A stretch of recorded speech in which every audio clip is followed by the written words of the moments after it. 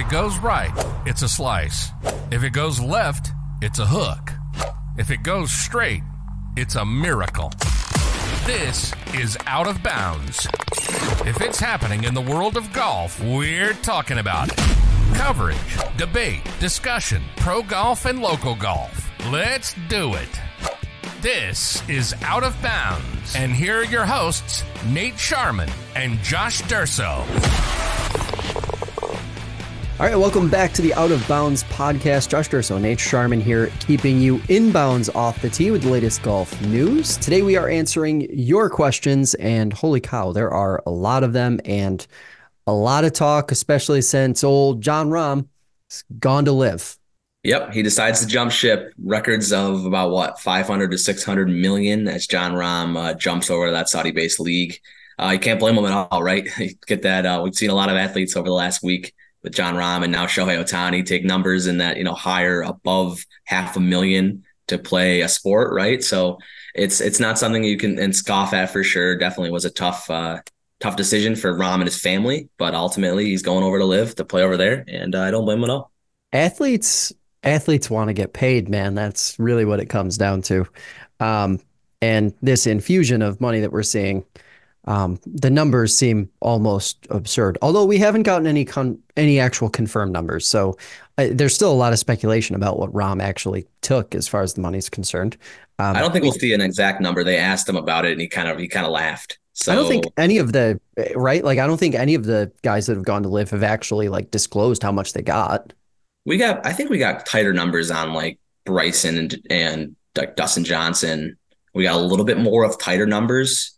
Yeah. Maybe not exact. I guess maybe you're right. I guess they are kind of similar in that range perspective. But yeah, I would say that's 550 million to 600 number is probably where they're coming in. Crazy stuff. All right, let's talk about that. Rahm takes the money and heads over to live. Your reaction to a PGA Tour-less a tour without Jon Rahm? Yeah, that's very weird. I said on here multiple different times, and I believe it. Jon Rahm just being that kind of PGA Tour legacy guy. He talks about how he watches, videos on his phone before tournaments to get himself excited and get himself in the right headspace. Maybe that's a little bit different when you get 600 million thrown at you. I don't blame him at all for that. Maybe a little bit of that is just, watching old Augusta highlights, right? And not PGA Tour highlights more so. You can tell after being so successful in the PGA Tour this last couple of years, he's just focusing maybe a little bit more on majors, right? To get himself kind of tuned in for that. So I don't blame him at all.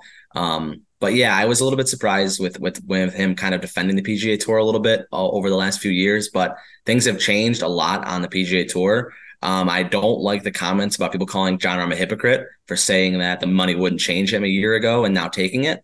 PGA Tour landscape has been flipped on its head. You have their commissioner and a players run league supposedly go behind your back in June and sign a backdoor deal with the Saudis. So everything's just changed. So I don't blame Jon Rahm at all for going back on what he said a year ago in a press conference. I didn't like that comparison. I just think too much has changed on the PGA Tour since Jon Rahm made those comments back in 2022.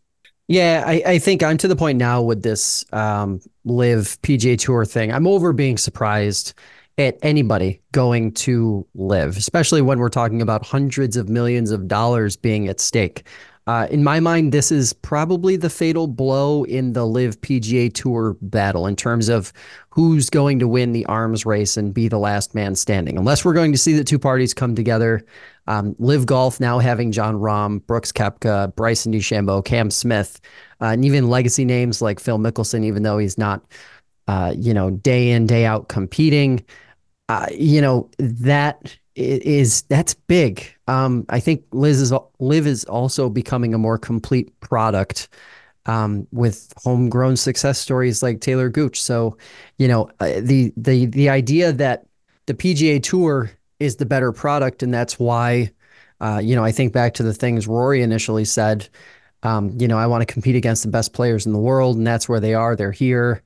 That argument's starting to fall flat. And I think a guy like Jon Rahm probably thought about that as well when, he's considered one of the three best golfers in the world. And, oh, by the way, one of the three best golfers in the world from the previous season, Cam Smith, is already over there and continuing to play at the level that we saw him play his final season on the PGA Tour.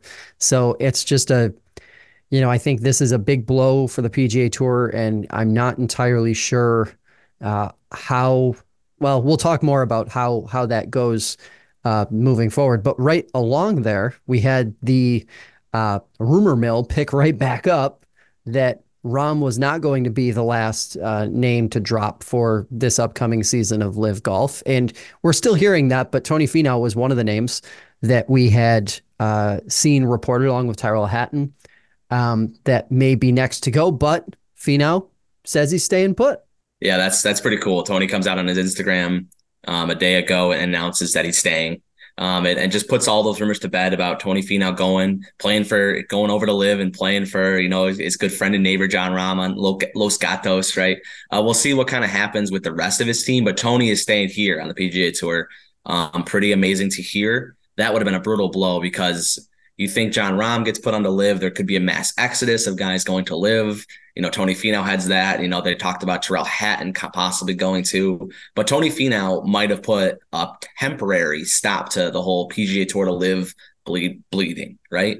I think it's bound to happen where you're going to see more high-profile guys go to Live. There's no doubt about that, but maybe not for a month, maybe not for until this December 31st deadline comes where the PGA Tour kind of decides what's going to happen in terms of investing.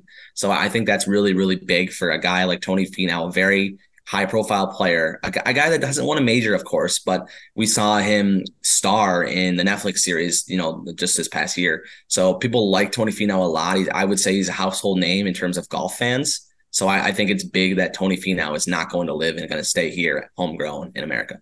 Yeah, I think this was as big a win as the PGA Tour could get. Yes, given agreed. the news the last week, right? So obviously not the same thing as keeping a John Rahm, or in Liv's case, getting John Rahm committed to your tour long term, but it's something. And I think the only thing that could undo this, in my mind, the quote unquote win that comes from this, is if a guy like Tyrell Hatton packs up and announces he's going to Live in the next week. I will say, out of the two of them, Hatton was the one that made more sense. Because of the affiliation on the European team, the European Ryder Cup team, it would make more sense to me that he moves over, especially given that he is slightly older. I can't recall his age right off the top of my head, but he's a bit older. To me, it makes more logical sense to see him go than a Finau. But Finau announcing the way he did, I think he gets some good style points, right? For instead of taking the quiet route, quietly saying something during a press availability, or just putting a generic statement out on a social media platform, he basically posts this lengthy thing and then caps it off with a hashtag, says I'm staying put. That's as cool as it gets in my mind for the tour. Yeah, he's always been kind of that guy that's cool as the other side of the pillow, right? We've seen that from him, from his golf game and from his off the course stuff. Josh, who do you think is next? Not a guy named Tyrell Hatton. Who do you think goes over, if anybody, I guess, probably somebody, goes over to fill out that Los Gatos, John Rahm fueled Live team? Do you have a player in mind? You know what? I think, to me, Hatton is the lead contender. I can't, We need a Tony Finau sub, you would think, right? A guy that's a similar level to him. Yeah, I just wonder who that would be. Like who, I mean, I guess we're talking right between like 10 and 40 in the world, like world ranking, right? Yeah, I'm not sure. That. I'm not sure who that would be that fills the Finau shoes. But then again, and I really don't think I don't think any of the household names that the PGA Tour has left are really high on the list of, oh no, they might go. Justin Thomas, Jordan Spieth, Colin Morikawa. I think a lot of these guys I think most of those guys, Patrick Cantlay, Xander Schauffele, I don't see those guys going. I'm Scotty not really, maybe out of that group is the only one that I think a little bit he could go. I don't know. That wouldn't be surprised at this Scotty point. Scheffler. Yeah, out of that group of people you just said. would be if the the most. PGA Tour loses the number one golfer in the world and the guy who absolutely bludgeoned the rest of the tour with second and third place finishes this past year, the PGA Tour might as well just fold up and quit. I mean, I'm just going out of speculation. I didn't think John Rahm had any chance to go. Here we are 2 years ago, or even a year ago. I didn't think we could see a spot where John Rahm went, and here we are. So I don't know. Yeah, I don't know. What do you have is Scotty Scheffler your guy that you're watching? No, he's not. Do I have permission to recklessly speculate? Because this isn't Sure. anything I've heard or anything like that. But the We only one love that comes to reckless my mind speculation. is the one that comes to my mind is Matt Fitzpatrick. I think that's the only guy that kind of comes to me because if you get John Rahm's team, you put Matt Fitzpatrick as that two, Terrell Hatton, and then you get Matt's brother. You put Alex at four, and that's your live team. I mean, you get some international sort of power on that foursome, and it makes sense to me. But Matt Fitzpatrick doesn't seem like a guy that would go. But like I said just a second ago, we said it about John Rahm. So I don't think anything has come out about Matt Fitzpatrick, being a possible link to the Live Tour. But I wouldn't be surprised, and that's the only one that I can come up with. I've been thinking about this last couple of days, knowing this question was going to come up. That's the only one that comes to my mind as an even remotely possible guy. Yeah, it's interesting. Um, you know what? I'm not entirely. It's interesting because it does feel like it would most likely be a European guy or two, right? Like You that would feels think, like the especially safe to play on John assumption. Rahm's team, right? Yeah. Yeah, it's interesting. We'll see how this evolves. If it's anything like last week, an announcement will be made within 24 hours of us finishing this podcast. Um, At least it wasn't 3 hours, yeah, right? yeah, we at least got a day.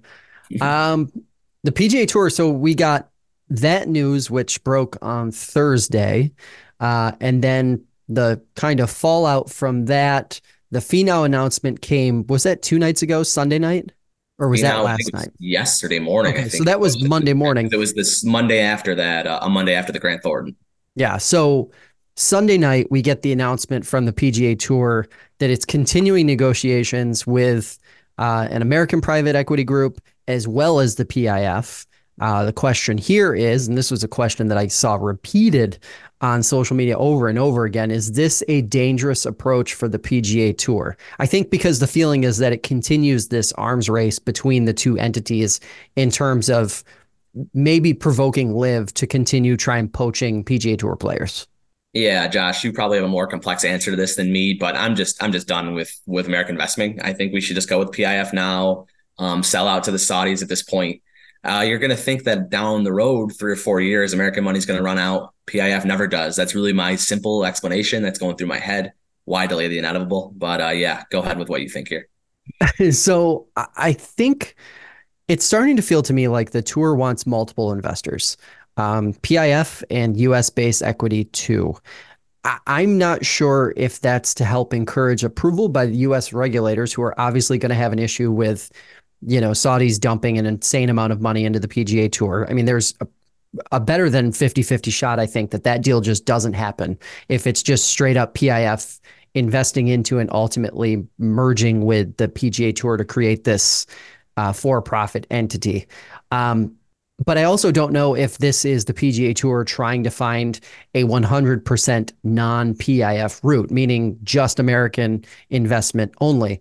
I think that's really dangerous because that's a race that the PGA Tour can't win. Like the PGA Tour using American investment cannot compete with Saudi money. I mean, it just really For is sure. that simple.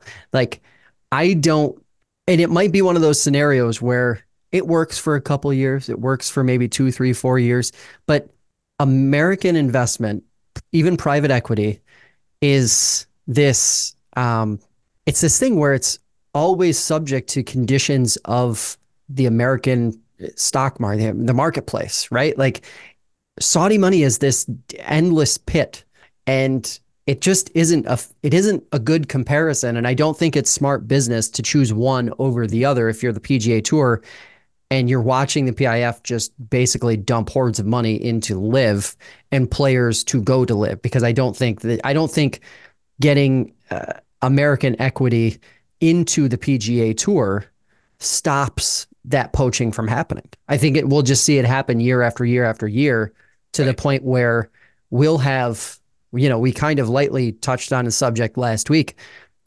we'll start to see amateurs and college kids, the best of those categories, start to consider playing in live as opposed to playing on the PGA Tour as more and more of these players get poached. I mean, I feel like we're almost there now as it is, especially with the Rahm acquisition, but that's a very real threat for the PGA Tour. And I think that, not only makes the investment a big question mark, because why would private equity want to invest in something that inevitably becomes the number two product in terms of professional golf?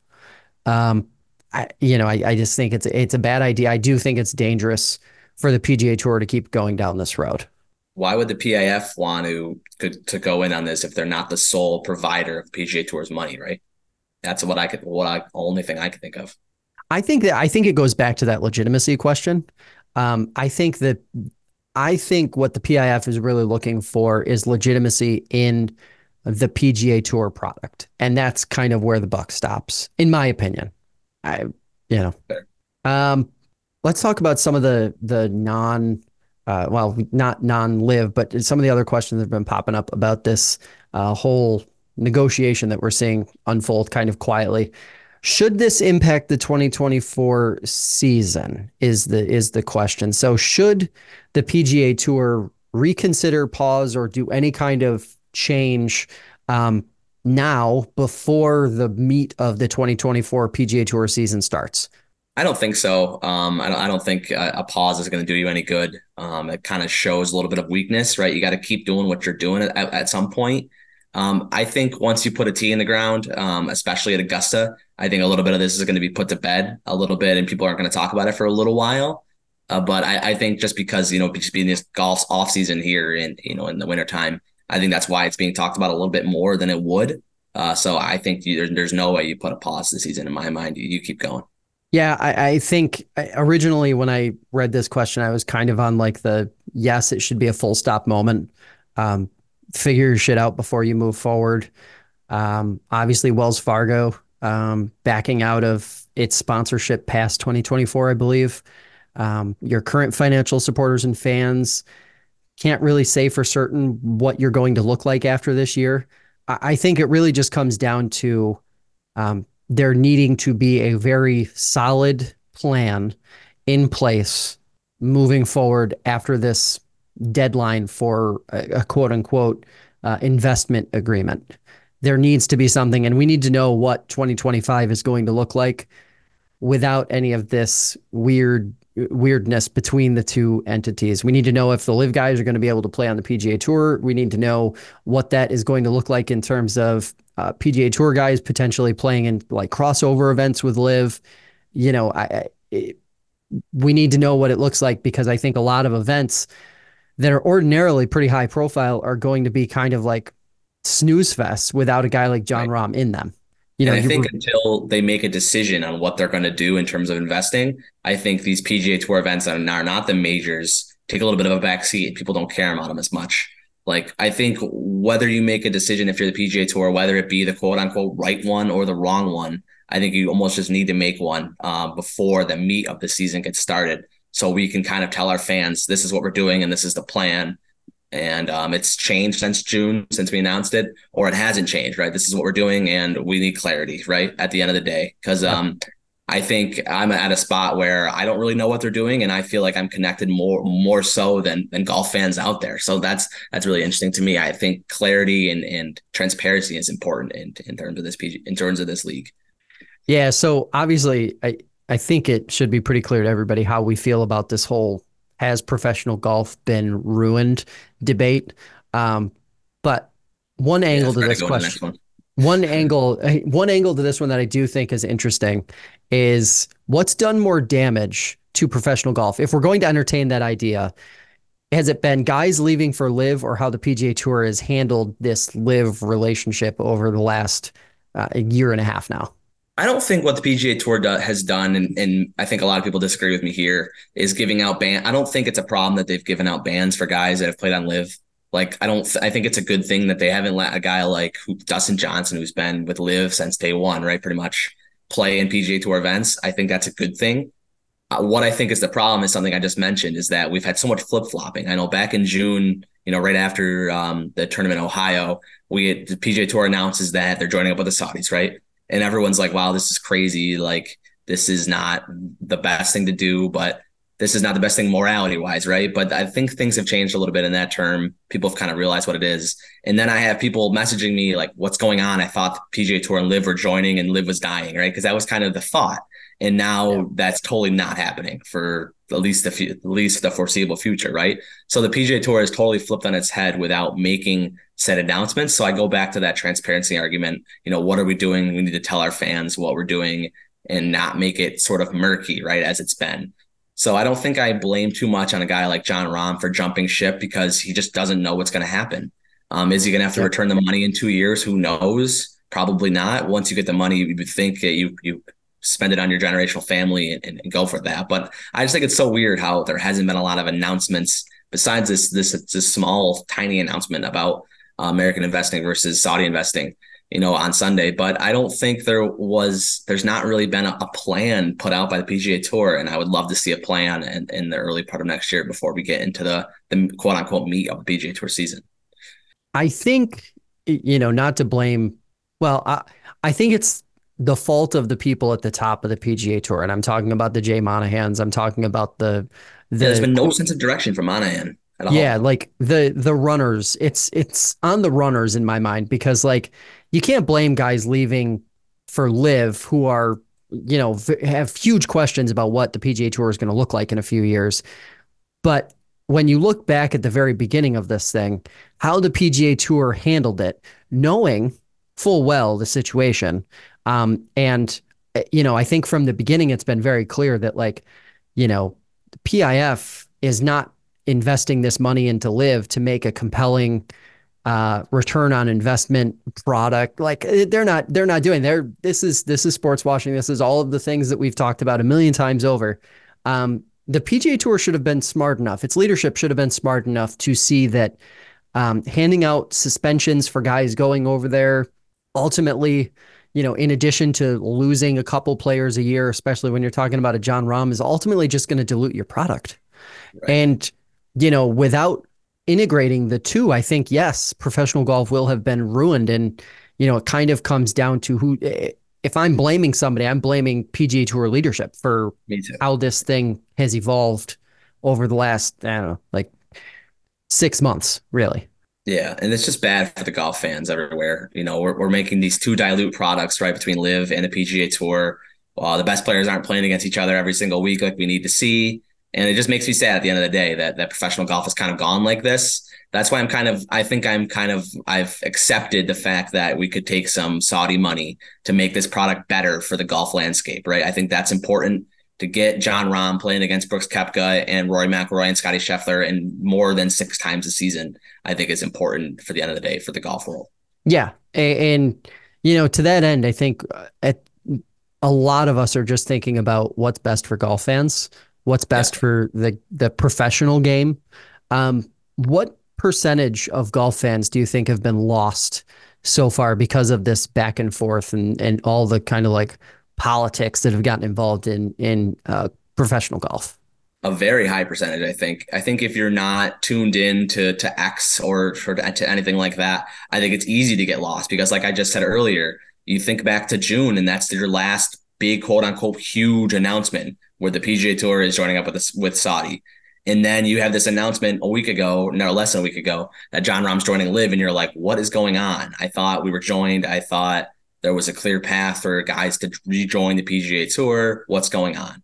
And then you read a little bit more into it if you weren't glued to it, right? And you're like, oh, we're at a total different part than we were in June. So it's a little bit, like I said, it's a little bit murky to me. I think it's a high percentage, though, Josh, of fans that are just confused at this point. Yeah, I don't think we've lost too many serious fans. No, I don't think so either. But I think the damage has been done among casual fans, right? Who feel like you just pointed out, disconnected, confused, not fully understanding the scope of the situation, which I do think is partly to blame on golf media because of the way it's been covered. Like you can't cover an ongoing story like this without covering like the politics of it too. And I don't think there are a lot of people really well equipped in golf media to cover the politics, U.S.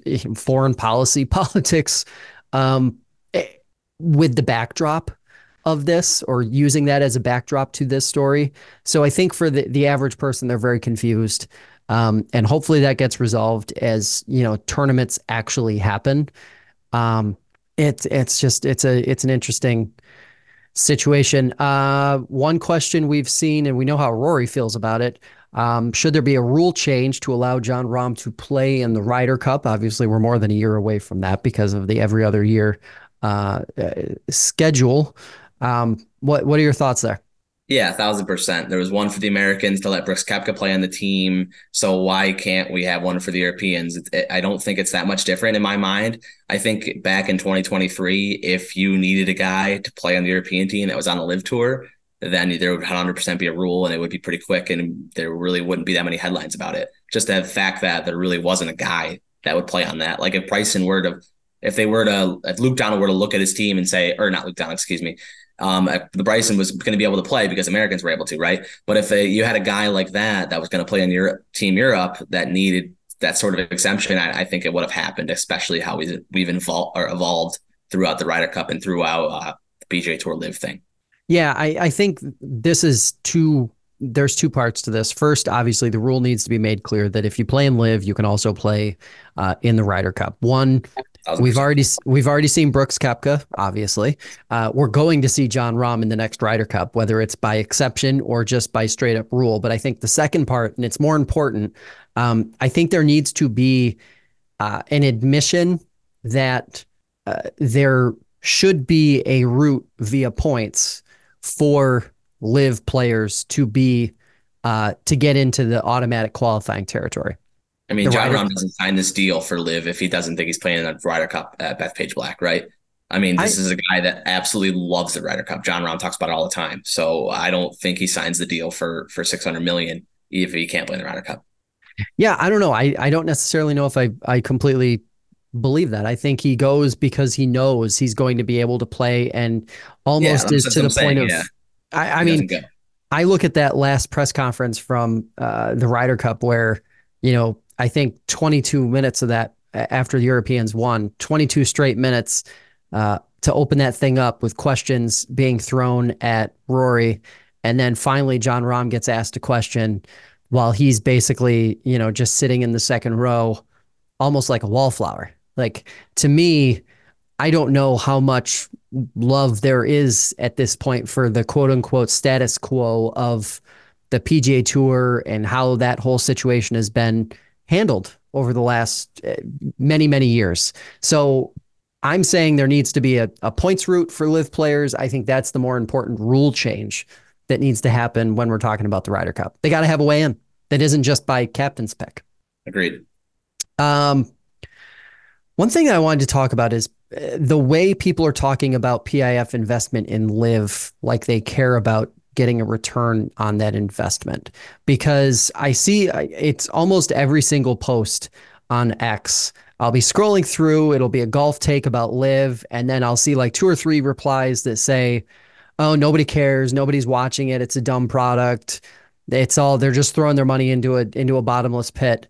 That's the point. Like, that's part of the reason why the PGA Tour can't win this thing, right? Like, Live doesn't care about getting a return on its investment. They don't care who's watching. They don't care about creating a compelling product that generates revenue.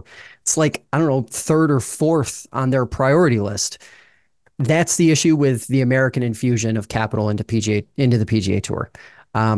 Generating a return on that investment is always going to be the number one priority. So I just think that's a stupid argument to be throwing out there. Like, it matters who's watching Live. It doesn't matter who's watching Live anymore. So everybody on X, formerly Twitter, please stop talking about how nobody watches Live, because it doesn't matter. Relevant. Well, it's social media at this point, right? People are going to talk about what they're going to talk about, but it's just silly in a way. You've created this disconnect between the two sides, right? We see the two sides going at each other on X, formerly known as Twitter, all the time. And it's not going to stop, I don't think, anytime soon. This is only going to heighten it until a decision's made, right? And I think it's sort of turning into a really weird spot. These Live sort of bots, you can say in some instances are coming at some of the PGA Tour people, and it's just creating a really, really bad environment for professional golf. Yeah, absolutely.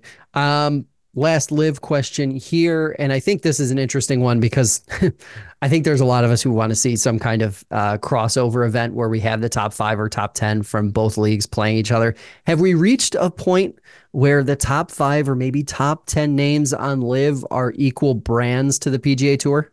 We've gotten close. I mean, you can look at it like Rahm Scheffler, JT and Spieth compared to Brooks and Bryson, Cam Rory, Taylor Gooch, Max Homa. I know it's very similar. At the end of the day, I go back to a guy named Tiger Woods. Don't forget about him. He's talking about playing 12 events. I don't care who you poach from the PGA Tour. You're never going to get a guy like him, especially if he plays 12 events. But yeah, they're getting very, very close. I don't know how much closer they can get. Maybe if they poach a couple smaller guys, they get even closer. But a group that plays against each other, a live versus PGA Tour battle would be incredible. I think if you slapped it on pay-per-view, then I think everybody and their mom is going to buy it. And I think I'd buy it twice if I had to, but that'll never happen, unfortunately. But I think you're getting closer to that. The only thing is that the PGA Tour has a lot more rich history. You could talk about a guy, not winning on the PGA Tour for 5 years and then winning on the PGA Tour and getting status and stuff, and how cool of a story this is. You're not really ever going to have those kind of stories on live. I think that's a little tiny bit part of it. I think people care a little bit minute about those stories. So you're never going to have something like that. You're just going to have a guy winning $4 million plus in a week that he doesn't play maybe even his best golf. So I think that gets a little bit watered down for people at times, but still it resonates a little bit more people when you can tell those stories versus millions and millions of dollars that most people are never going to see, including myself. Yeah, I'm with you. I think we're basically there. I think we're to a point now. The names you rattled off, they're my contenders for if we're putting 6 against 6 or something along those lines. And I even look at it like as Taylor Gooch is kind of, for all the crap that he's gotten over the last 2 years, I kind of look at him as like a homegrown talent for live. Yeah, for sure. Like he was a nobody on the PGA Tour and goes over to live and has been perhaps one of the most 3 impressive players over there. Yeah. So, and I think it just kind of comes down to, I'll say this caveat. You mentioned Tiger. Tiger is the ultimate caveat because I think you could have Tiger standing alone as a third entity in this head-to-head, and I think he beats the PGA Tour and live in terms of attracting eyeballs just by himself, tying his shoes. So, I don't necessarily think that it's a totally fair comparison. I also don't think it's a great look for the PGA Tour if they're relying on a 50-year-old guy whose best golf is at least 10 years behind him to be carrying the weight of the entire tour. Yeah, no, you're right. And just look at the PNC Championship this weekend. It's going to be so heavily watched because guess what? Tiger Woods is playing, and we'll talk a little bit more about that field and how much fun of an event it is. But it's just the Tiger effect, right? And they offered. I mean, that's why the rumors were. I think it was about last year or maybe early part of this year that Liv offered him $1 billion to come play in the event, and Tiger says no, of course, to that. But it's still just crazy what Tiger can do, and I know I love that analogy used about tying his shoes. But I think it's just never going to. I think it plays in the PGA Tour's hand a little bit that they kind of have the Tiger card they can play whenever they need to. And that's why they're maybe always going to win in terms of popularity.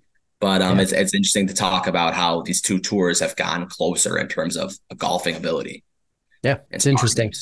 It's very interesting. All right, so let's talk about some non-live golf stuff.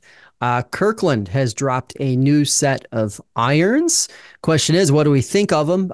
They were seen on the conforming list earlier this year. There have been rumblings for the last 2 seasons, having gone back and doing some research before the show here. They've been rumored to be getting into this business here for a while. Obviously, their wedges are very popular. Their putters very popular. It was a matter of time, right? Yeah, 2 things on this. First of all, we talk so much about growing the game in terms of live versus PGA. This is what grows the game. We get a set of affordable irons. I think they're around $600 for the common person. And Josh, question for you. This is kind of a fun one. Do you think we have a professional golfer sponsored by Costco in the next 5 years? I think we will see a Kirkland uh, player relatively soon. Oh, that's Yes. fun. I do. I think it's going to happen. You know what? Like, yes, the affordability thing is huge. They aren't even $600. They're 499. They're 499. Yeah, I spoke wrong. Yeah. 499. That I mean, that's just an incredible price on a set of irons that um, is designed very well. Now we'll see how, in terms of performance, we'll see how they hang. But in the past, um, you know, Kirkland has been kind of quietly discussed as one of these brands that when they're creating a product, they look at others in the industry for inspiration. There was a lot of there's been a lot of speculation in the past that if you look at Callaway products, Odyssey putter versus the Kirkland putter, a lot of comparisons.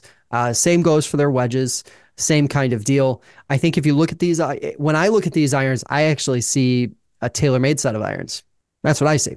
But I think it's great, especially when you consider the fact that I was at Dick's Sporting Goods this past weekend, and man, like probably between 10 and 14 sets of irons over $1,500 just sitting Yeah. on the rack.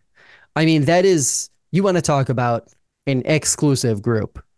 The number of people who are, you talk about growing the game, the number of people who are picking up the game, starting to play it seriously, who are going to be willing to drop over $1,000, much less $1,500 on a set of golf clubs is insane.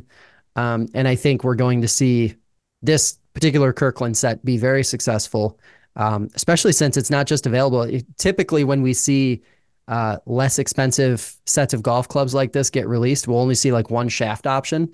There's a stiff flex shaft option, which we don't know the exact specs of, but I will say is a big step when you're trying to attract not just your true weekend warrior. Like this is in Right. theory a set of golf clubs that can be played by somebody who can get around a golf course. Yeah, I think they were reading they were true tempered shafts. They seem like they're pretty good golf clubs, right, in that regard.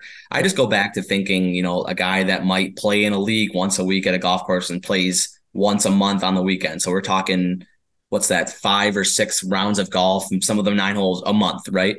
How Yep. does he justify going back to his family and saying, "Oh, I spent $1,200 on irons today"? Like, Yeah. how can you justify saying that? Depending on what you're not even depending on what your income level is, any income level for that matter.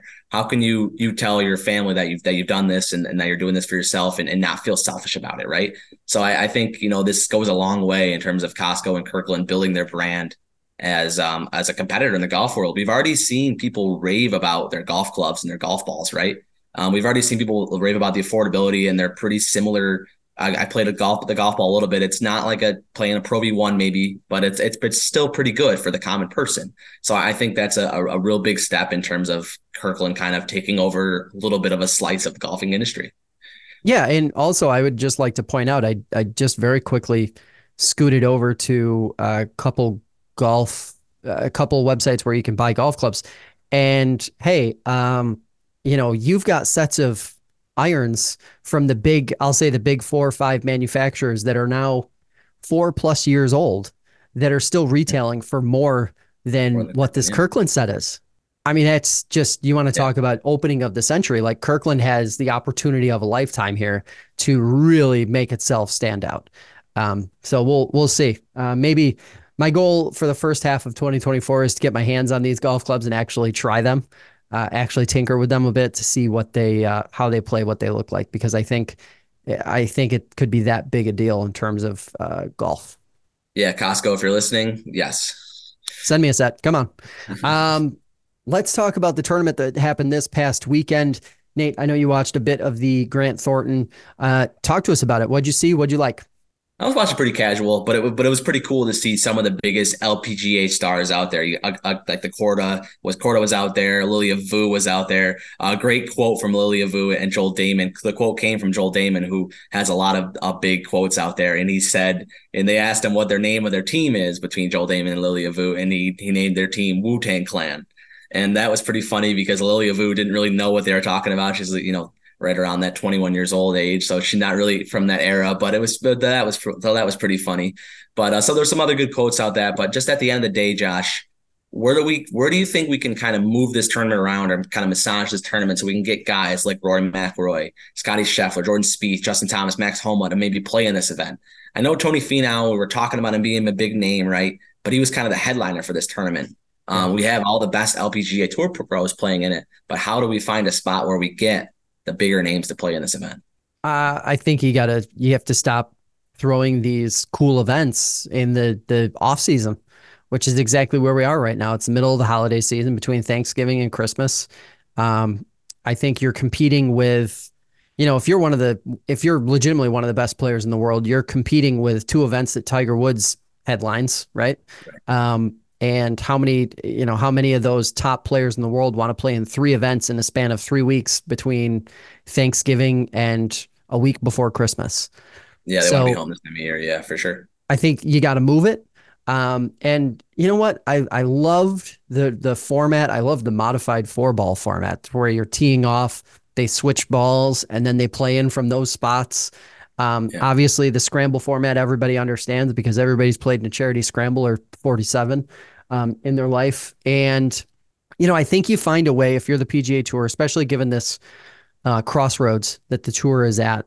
I think you find a way to get these types of events integrated with implication into the regular season. I think the biggest thing that the PGA Tour has to overcome right now is this idea that the only way to crown the best golfers or identify the best golfers in the world is single stroke play 72-hole tournaments. And I think there's a real opportunity here, not only to grow the men's professional game, but to really grow the women's professional game too, integrating it more into what the PGA Tour is doing week in and week out. I think it would be great. Then there's the whole talk about team golf, which seems like Liv might have figured out, right? So that's an interesting point by you. Yeah, it doesn't have to be team golf like collegiate team golf, right? Like we don't need to have 5 or 6 person teams, but we've seen events like, not even team golf. Let's talk about just match play. We've seen how popular match play is, that format is. We see during the Ryder Cup how popular those 2-man team events are, those formats. So I think it's an opportunity, and the tour would be stupid not to be looking at an event like this and say, oh, wait a second. You're telling me we can't find a hole in the schedule in February or perhaps May or even like July when we could get this in there? I just think I think it's too big of an opportunity to pass up. And I think in terms of what it can really do to grow the game, that's an opportunity the tour shouldn't want to miss. And I think the TGI was going to accomplish that before they had that building malfunction. Sure. So I really want to give credit to the tour there. I spent the last 40 minutes bashing them. So I would like to give them their flowers on that TGL idea. That was going to really come to fruition and really be fun to watch, I think. But we're just going to have to wait another year on that. But I think using that idea and using your ideas too, Josh, and how you say they need to do stuff like that, I think they will be able to figure it out. They just have some bigger kind of fish to fry at this point in terms of where they're going to be in a couple of years. Yeah, it's got to me, that has to be the number 2 priority, because I think you don't have to look any further than TV ratings to see that professional golf is in trouble, whether you're talking about Liv or whether you're talking about the PGA Tour.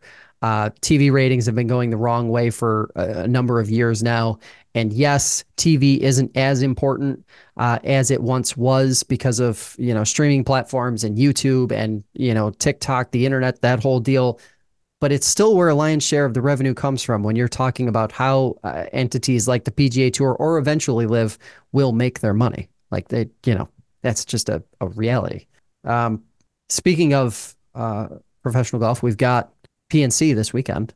Do you have a pick? Yeah, another fun event too, where you have a lot of father-son duos and just family-son duos or family duos in that regard, right? Tiger Woods is going to be headlined by that, but you have the Thomases, the Sings, you're all your regular sort of 2-person teams. So you have a two-day tournament, Saturday and Sunday.